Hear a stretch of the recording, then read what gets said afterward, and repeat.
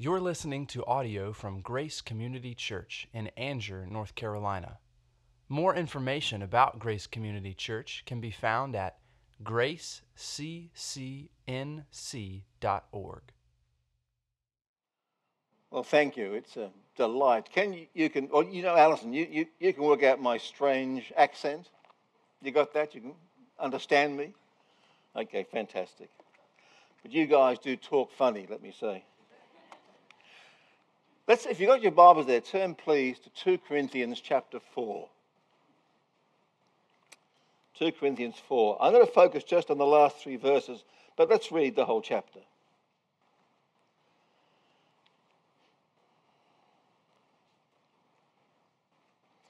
Therefore, having this ministry by the mercy of God, we do not lose heart. But we have renounced disgraceful, underhanded ways. We refuse to practice cunning or to tamper with God's word. But by the open statement of the truth, we would commend ourselves to everyone's conscience in the sight of God. And even if our gospel is veiled, it is veiled to those who are perishing. In their case, the God of this world has blinded the minds of the unbelievers to keep them from seeing the light of the gospel of the glory of Christ, who is the image of God. For what we proclaim is not ourselves, but Jesus Christ as Lord, with ourselves as your servants for Jesus' sake. For God, who said, "Let light shine out of darkness," has shone in our hearts to give us the light of the knowledge of the glory of God in the face of Jesus Christ. But we have this treasure in jars of clay, to show that the surpassing power belongs to God and not to us. We are afflicted in every way, but not crushed, perplexed, but not driven to despair, persecuted, but not forsaken, struck down, but not destroyed, always carrying in the body the death of Jesus, so that the life of Jesus may also be manifested in our bodies. For we who live are always being given over to death for Jesus' sake, so that the life of Jesus also may be manifested in our mortal flesh. So death is at work in us, but life in you.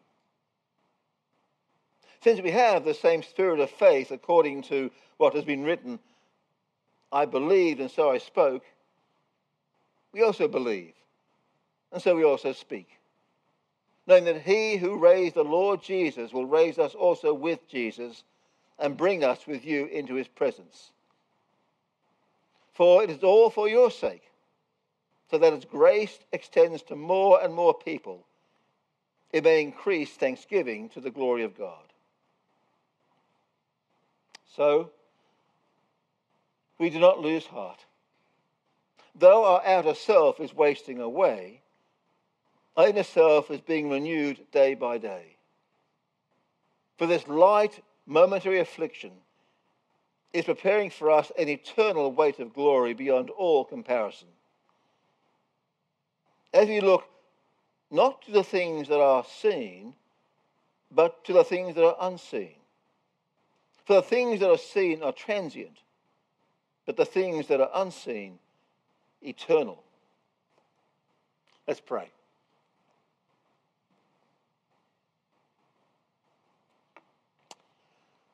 Father, in this life, we so often groan inwardly because life is tough. And following your Saviour and our Lord is tough, and we so easily lose heart. So I pray today you'll help me to encourage each one of us not to lose heart, but to persevere, looking to you and to eternity. We pray this in Jesus' name. Amen. Pakistan, next door to India, has played a big part in our lives. Sarah was born and raised there, spent 25 years of her life in Pakistan. I spent 11, which by comparison is like just a tourist, really, 11 years. But it's 11 years. And people say often, Mike, 11 years, you must have liked it. Well, not a lot. And I say to people sometimes, I don't want to be too pious, sometimes you do things not because you like them, but because it's the right thing to do. And a lot I did not like. Like, for example, putting my two boys, Joel and Nate, into boarding school when they were 6 years old. I didn't like that a lot. For 3 months, they'd be away, and they'd come home for one weekend in 3 months. 6 years old. We'd drive up Friday afternoon in the car to the school, to Murray Christian School. Kids would run out, just so glad to see us. We'd wrap arms around each other. We'd drive back in the car with the sisters. We'd sing and laugh. Just so good to be together again. Friday night, go down to the bazaar, have some kebabs and tikkers, watch a video. Saturday, maybe stay on the campus, and again, just having fun together. It was great. Saturday night, a bit more subdued. Put the boys to bed.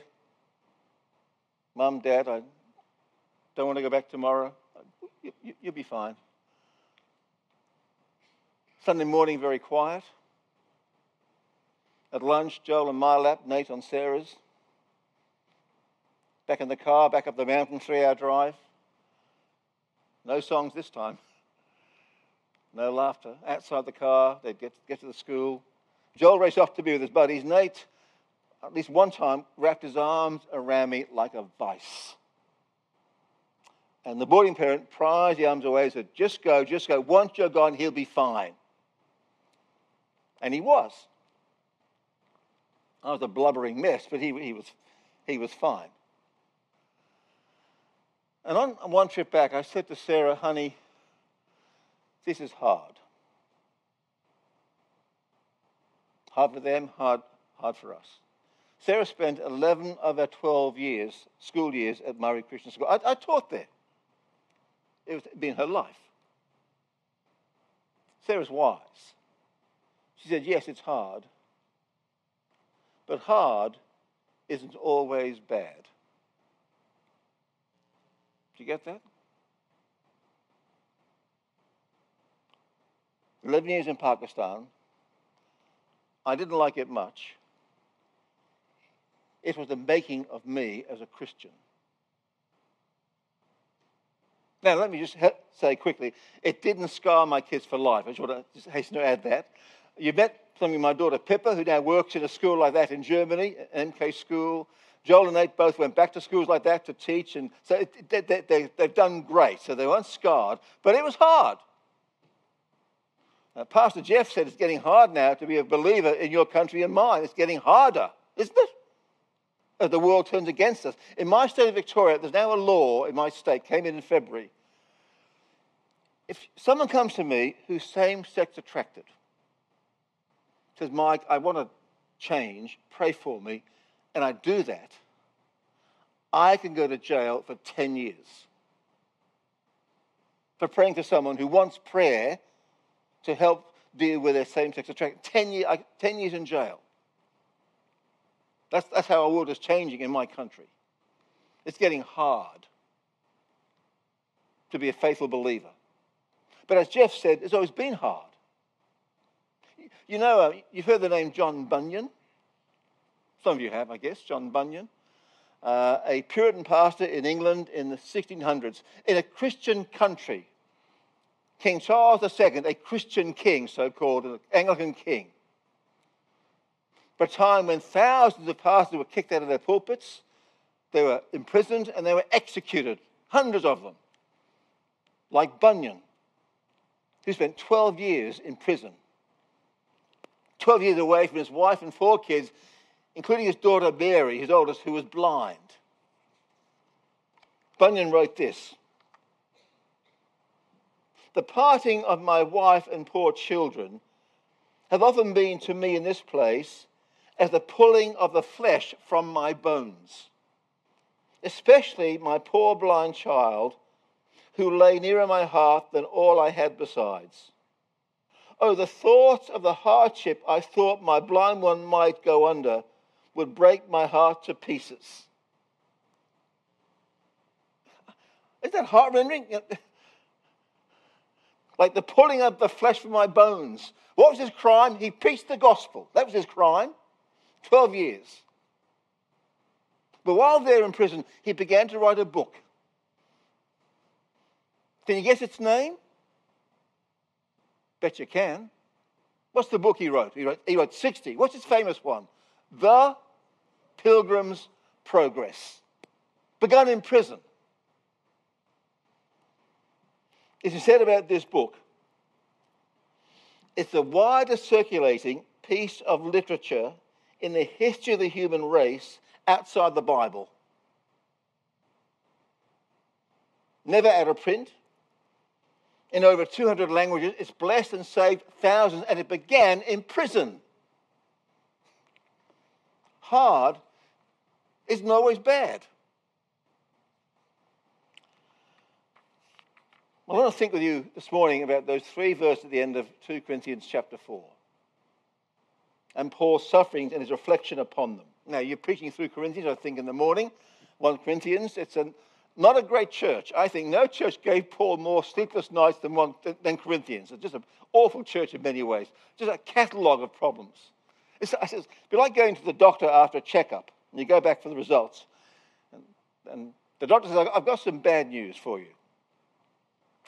You have cataracts in both eyes and you're going blind. You need a triple bypass.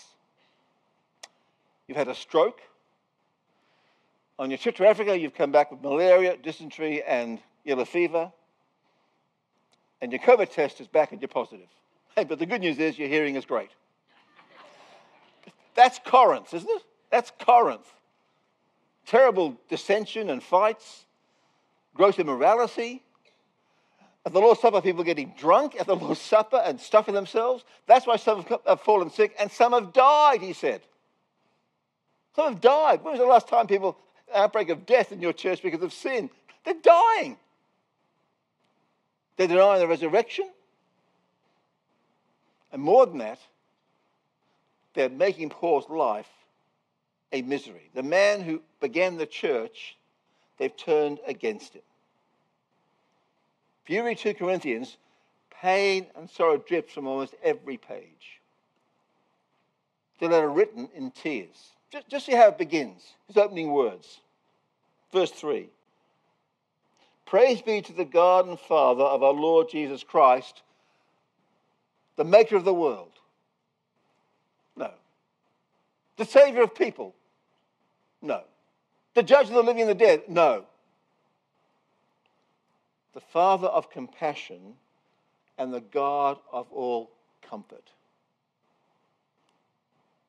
From the word go, this is the letter where Paul wears his heart on his sleeve. And waste no time. Verse 5. We share abundantly in the sufferings of Christ.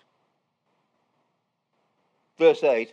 We were under great pressure, far beyond our ability to endure. We despaired of life itself.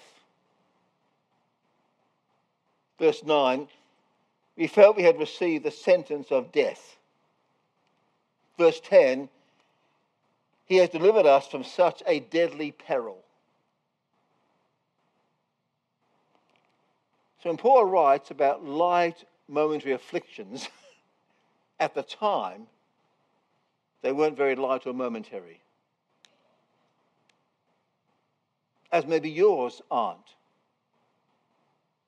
But let me say, yours are no less intense than Paul's. He found his sufferings spiritually, mentally, physically excruciating. And on top of that, the church he planted and loved had turned, not all of them, but turned against him. Bad enough when unbelievers put the boot in, but when the believer maligns you, how tough is that? What's he say, verse 12? we conducted ourselves with integrity and godly sincerity. 2 verse 17, we don't peddle the word of God for profit. 4:2, we didn't use deception or distort God's word. You hear what they're saying? He's a phony. He did it for the money. You can't believe a word he says one thing, does another. He got no integrity. That's the thing about Paul. So he comes back to his opening point. He lists his sufferings. Hard-pressed, crushed, perplexed, persecuted, but not struck down or destroyed. I don't lose heart. I was in Malaysia a few years ago. I met there a lovely missionary lady, been there 40 years, faithful. The church she goes to does not feed her. She's finding it hard to read her Bible and pray. And I see little fruit for years. She's losing heart. I met a guy a while ago at a convention, and before I spoke, he said to me, I haven't heard a talk in years that's inspired me. Please, Mike. He's losing heart. We were with a couple in Tennessee recently. Once passionate, full-time disciples. Haven't been to church in 2 years. The fire has died down. And they've lost heart. I hope you don't lose heart. And here's 3 reasons why. Though, for, so. Though, for, so. Verse 16. Though outwardly wasting away, inwardly being renewed. I'm a jar of clay. I shatter easily. I'm not a saucepan of stainless steel. I break easily. I'm wasting away outwardly. Now, as I look around you this morning, for some, I know, I don't need to persuade you that outwardly you're wasting away. Now, you can play the games. You can dye your hair, powder your face. You can change your clothing style. You can dress young. That's what I do. I dress to look young. My wife says to me, she hates what she calls these old man trousers. You wear these old, they make you look old, but honey, I am old, but you don't have to dress that way. Dress young, she says. My wife has declared a jihad on my eyebrows. You know, they get old, they go feral, don't they? Eyebrows, they go feral. For Christmas 2 years ago, she bought me for Christmas, get this, eyebrow shaver. I mean, not James Taylor's Greatest Hits or, Jack Reacher book or even a pair of socks. She got me eyebrow remover. And the scary thing is, not just the eyebrows, the nose, the ears, my face would be like my head like the backyard bush, hair everywhere. It's going to happen. You laugh. It's going to happen, pal. It's going to happen. Wasting away. So you can pop your multivitamins, you can go to the gym, wear your Fitbit, walk around drinking your water. You can do all that. But you're going to waste away. A friend of mine says, eat well, keep fit, die anyway. That's his philosophy. Outwardly wasting away, but inwardly being renewed every day. Do you know the book by Oscar Wilde, The Portrait of Dorian Gray? I was in Barnes and Nobles last week. I saw it there on the shelf. The Portrait of Dorian Gray. It's about a guy called Dorian Gray who has his portrait painted. He's a young man. He sees this painting of this young, healthy man. The painting will never age. He will age. He'll grow old and wither. But the painting said the same. He says, I'll give my soul to switch that. I might stay young and healthy, and the painting grow old and wither. That's what happens. The painting grows old and hideous, fed by his corrupt heart, becomes more and more loathsome. It becomes so ugly, he hides it away in a cupboard. So you see on the veneer of a young man, pure and handsome, the real man, but hidden away, corrupt and decaying. You and I are Dorian Gray in reverse. Outwardly wasting away, looking less and less handsome, but inwardly, by God, being renewed every day into the image of the Lord Jesus Christ. We are like a painting God's hidden away for that last day when he'll show you and I before all creation seen transformed into Christ's likeness. And here's the thing. He's making that painting with the paintbrush of life. And the oils or watercolors are the light, momentary afflictions. God spent 11 years painting me in Pakistan and changing me, as he is you, through these trials and sufferings. That's why in recent years I've changed my prayers. I pray a lot for other people. I pray for their salvation. If they're sick, I pray for their healing. If they're unemployed, I pray for other people. I didn't pray for myself enough. And in particular, my inner change and renewal. Here's a prayer I pray for myself regularly. Help me to die to sin and live to righteousness every day. Rid me of my petty idolatries and help me to repent of them. Alert me to sin's deceitfulness and especially to the deep sins in my life that are currently invisible to me, and help me to repent of them and change the way I live. Help me to be patient when others need it, not just when it suits me. Help me to know your sufficient grace and your power made perfect in my weakness. Help me to be content in you and your providential care when you give and when you take away. Help me to count every trial and temptation as joy and as a chance to grow in endurance and maturity. Give me an undivided heart that I may fear your name. Amen.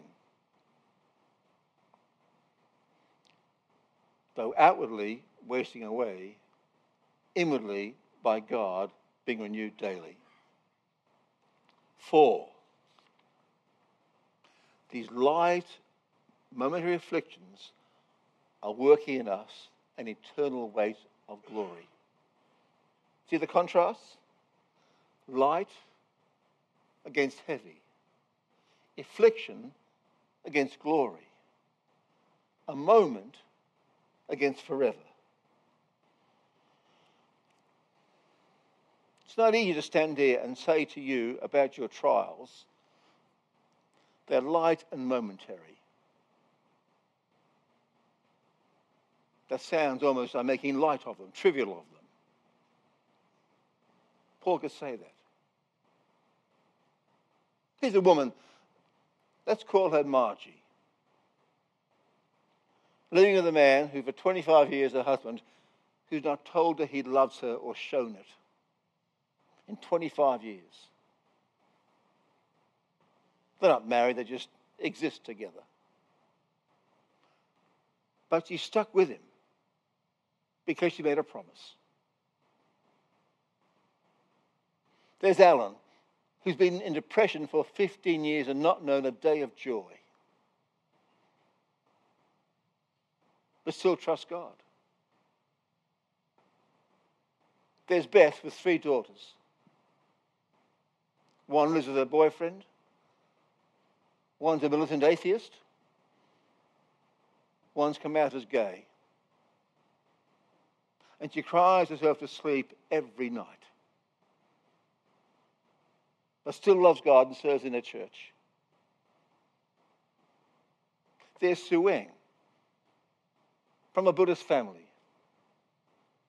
who'd been told by her parents that she's no longer their daughter because she won't worship the ancestors, and can't come to her brother's wedding in Singapore because she's brought shame on her family. But she still loves them and prays for them. Light, momentary afflictions. They weren't light for Paul, let me tell you. Stoned, battered, naked, hungry, thirsty, shipwrecked. They were not light or momentary, hard. He can say that. Sarah can say that. Putting her kids in boarding school. Living in a culture where every time you leave the house, men undress you with their stares. Having a brother kidnapped in Afghanistan and giving up for dead for 6 months. She can call them light and momentary. Look, she's been through it. She's earned that right. I don't know a woman who loves God more than Sarah does, or has a deeper longing for heaven.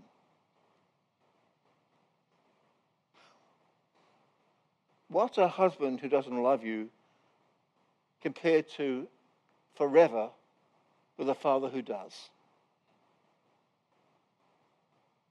What's 15 years of sadness compared to an eternity of joy?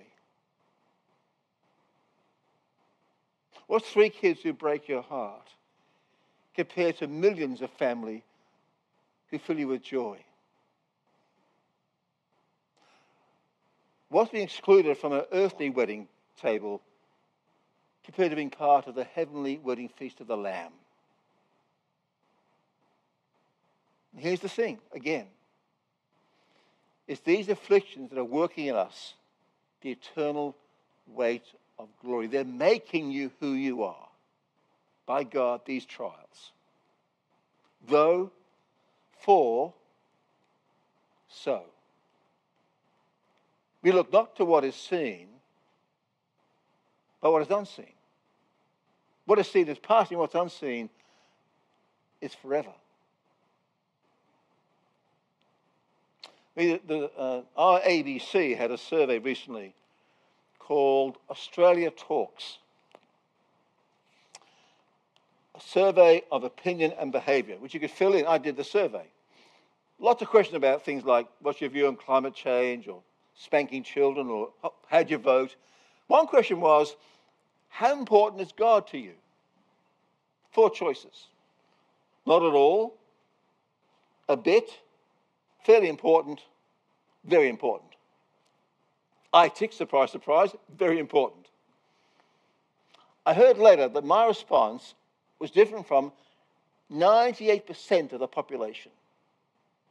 98%. For me, it's a no-brainer, isn't it? That God's more important than man and woman, forever more important than today, Christ more important than people, salvation more than judgment. It's a no-brainer, isn't it? We look to what is seen, not to what is seen, what is unseen. Surely we do. You've had your graduations. I went some years ago when my kids were we call it in elementary school, primary school.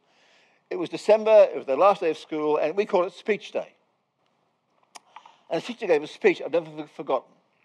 They're my 3 kids, Nate 10, Pippa, Nate 12, Pippa 10, Lauren 6. And she said to the kids in her speech, now I want you to imagine, she said, you're on a train journey. And she described this journey on this train. As you go through these fields, with this wonderful green field, a lot like North Carolina. Beautiful green fields, forests, flowers swaying in the breeze, cows grazing, just a lovely scene of peace and quiet in the fields. Then the train climbs these Huge mountains. You see these glaciers and the mountain peaks and the skiers down the slopes. It's just breathtaking mountains. Then you leave the mountains and go beside this stream with aqua blue water, crystal clear. You see the fish there, the water skiers. It's just so beautiful. The green fields, mountain peaks, blue stream. What a journey.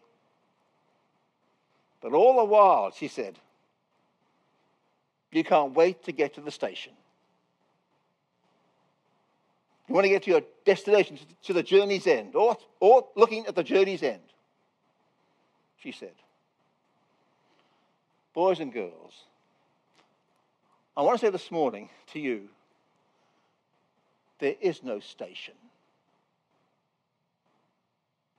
There's no destination. There's no end of there's just the journey. So you can't wait to finish grade school and go to high school. Leave high school, go to college.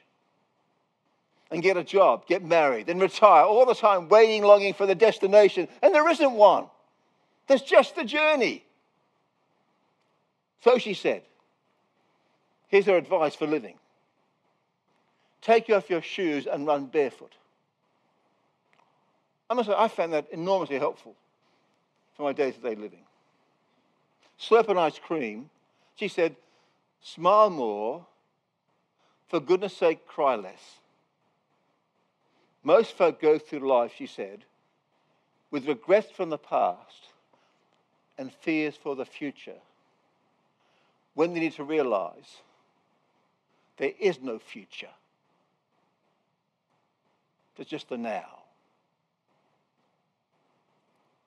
She didn't say, eat, drink, and be merry, for tomorrow you die. But that was her philosophy. I disagree with almost all she said. What world is she living in? Doesn't she talk to people? Doesn't she have friends and neighbours? Life is green fields, snow-capped peaks, and clear blue water. You've got to be joking. Talk to people. Life is tough. Life is broken hearts, betrayal, cancers, COVIDs, pandemics, loss of jobs, stress, that's life, lady. It's not green fields, it's marshes, swamps, and wildernesses for most people. That's all you see. Really. And in the end, oblivion. And she told my 3 kids, there's no future. There's no hope. There's no glory. No. Look to the station. Look to the journey's end. To what's unseen. For that's lasting. Time's up. I have a friend in Australia, Sarah, mid-30s. Had depression, and I mean suicidal depression, for around 20 years. Often on family watch. Right now she's doing it tough. 20 years. She wrote to friends a letter a little while ago. Let me close with part of it.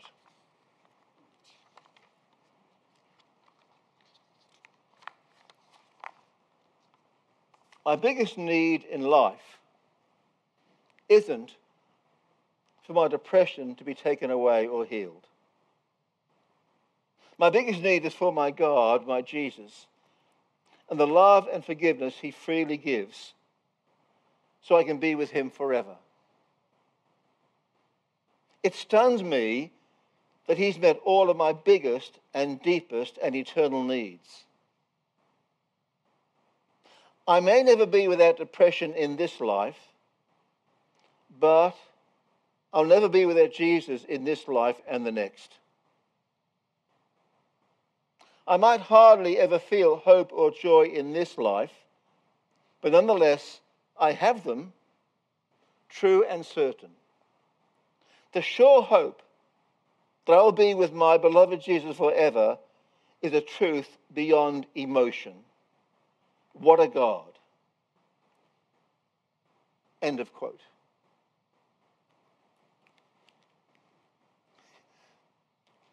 Isn't that stunning?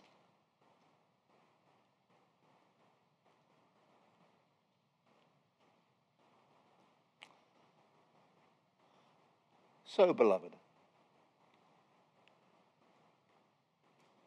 though outwardly you are wasting away,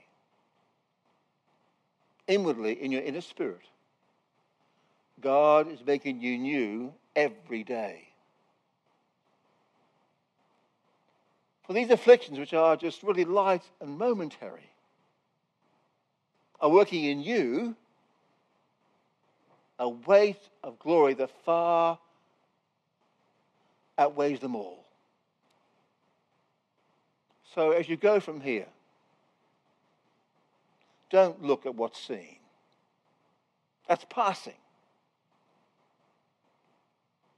But what's unseen, that will last forever. Amen.